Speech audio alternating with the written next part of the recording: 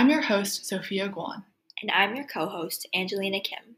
and we're so excited for the launch of our podcast, Redefining Pink. For our entire lives, pink has been the classically feminine color. It's often associated with being a proper girly girl. It's never been a representation of science, technology, engineering, or math, but why can't it be?